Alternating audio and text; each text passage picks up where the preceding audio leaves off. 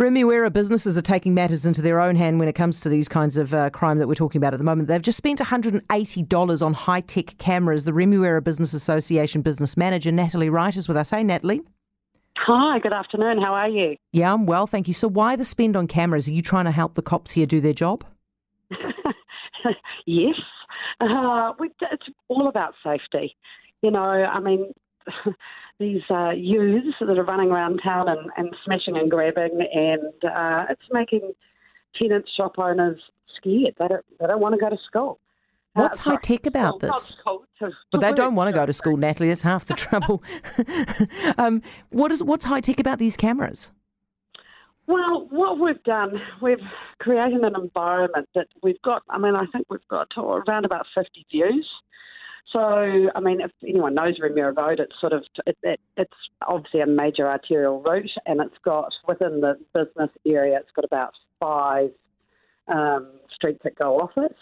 So we obviously protected the main area and down through Clonburn, which goes down to the New World. We saw it started 3 years ago. The RBA board wanted to install cameras. Obviously, COVID hit.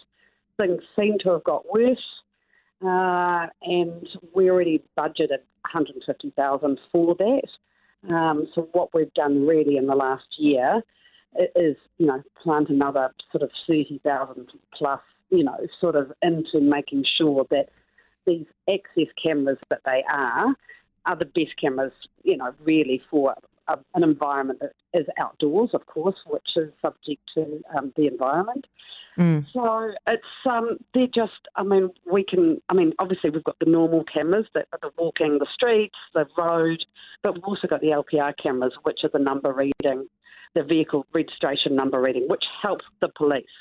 Yeah, well, look, I'm not looking forward to the first ram raid in Remuera, but I am looking forward to the first guy that you catch with these cameras. You'll have to let us know. Natalie, thank you. Natalie Wright, Remuera Business Association business manager. And by the way, I said $180, $180,000, obviously.